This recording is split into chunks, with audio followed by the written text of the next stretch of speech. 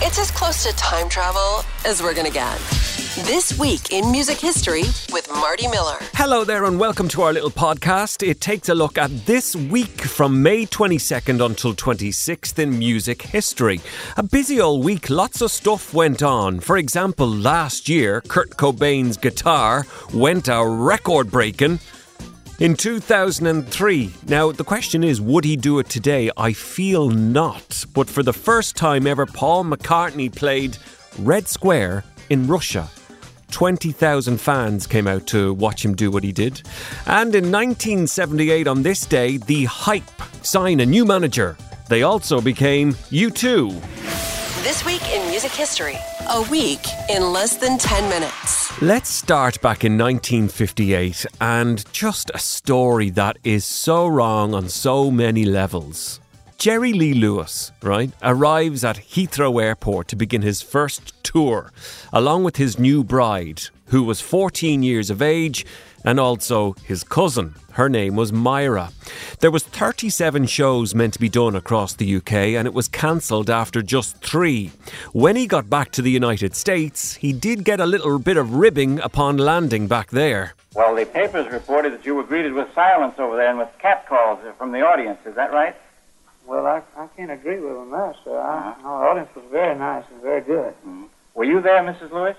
I was there, but I wasn't at the shows. Oh, you weren't at the shows?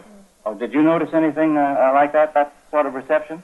No, it was a very good reception, I thought. Why did you leave? Well, I don't answer those questions, sir. My manager might knock my head off or something. Yay, awkward. In 2004, Morrissey was celebrating his birthday by playing a home show in Manchester. 18,000 tickets, sold out in something like an hour and a half. Thank you, friends.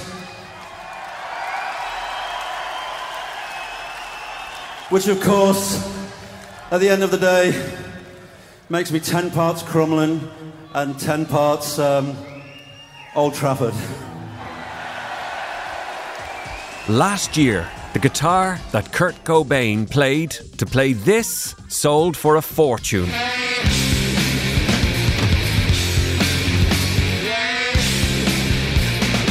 Sold for $4.5 million, making it one of the most expensive guitars in history. In 1982, on this day, the UK Musicians' Union moved a resolution to ban synthesizers and drum rhythm machines from sessions and live concerts, featuring that using them would put musicians out of work. Robert Moog invented the synthesizer back in the 60s. Or is it Moog? In Germany, it's a fairly common name, and there it's pronounced Moog.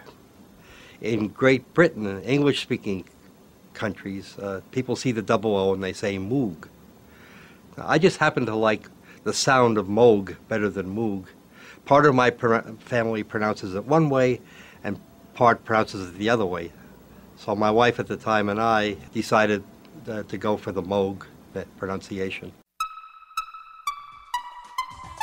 In 2006 this week, the King of Sweden presented the surviving members of Led Zeppelin with a big old music prize, recognising them as great pioneers of rock music. A very sweet black tie affair. Ladies and gentlemen, please greet our honorees, the recipients of the Polar Music Prize 2006, Maestro Valery Gergiev and Jimmy Page, John Paul Jones and Robert Plant of Led Zeppelin. Zipping through a week in a matter of minutes. This Week in Music History, the podcast. 2003, Paul McCartney makes his first ever appearance in Russia.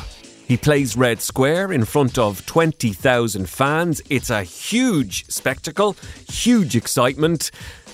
I don't reckon he'd do it now, though, do you? In the words of Russia's President Vladimir Putin, back then, McCartney's music was seen as alien propaganda. East meets West today when the pop star Paul McCartney takes part in a revolutionary radio broadcast. The former Beatle will be taking telephone calls live from the Soviet Union. Paul McCartney,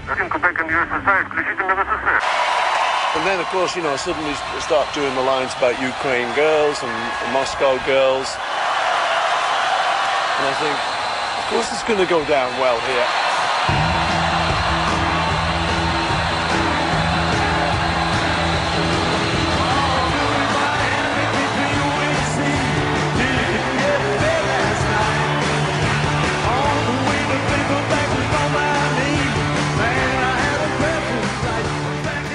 Rich Robinson of the Black Crowes has a birthday this week. This is a band that have sold over 30 million records. And I asked him one time, ever when you revisit these albums, do you feel like you should have done things differently, or are you happy with what is? You know, look, whatever records we made were the best we could make at the time we made them. Yeah. I'm not the type of person to look back, I wish I'd done this. I mean, you know, those records were great. We were all happy with them when we put them out. That's it, you know, and that's how I see it. This week in 1973, Carole King played a show in New York Central Park.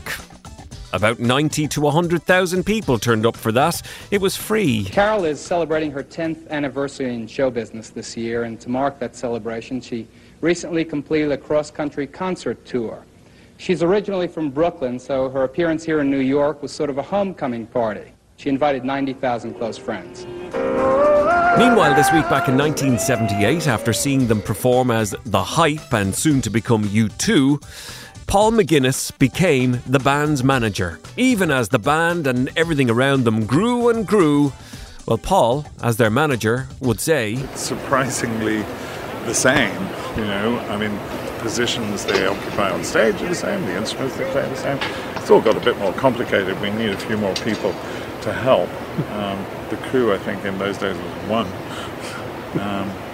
And it seems to have been increasing in number ever since. In 1966 this week, the Rolling Stones were number one with the first ever song to hit the top spot with a sitar. Painted black, of course.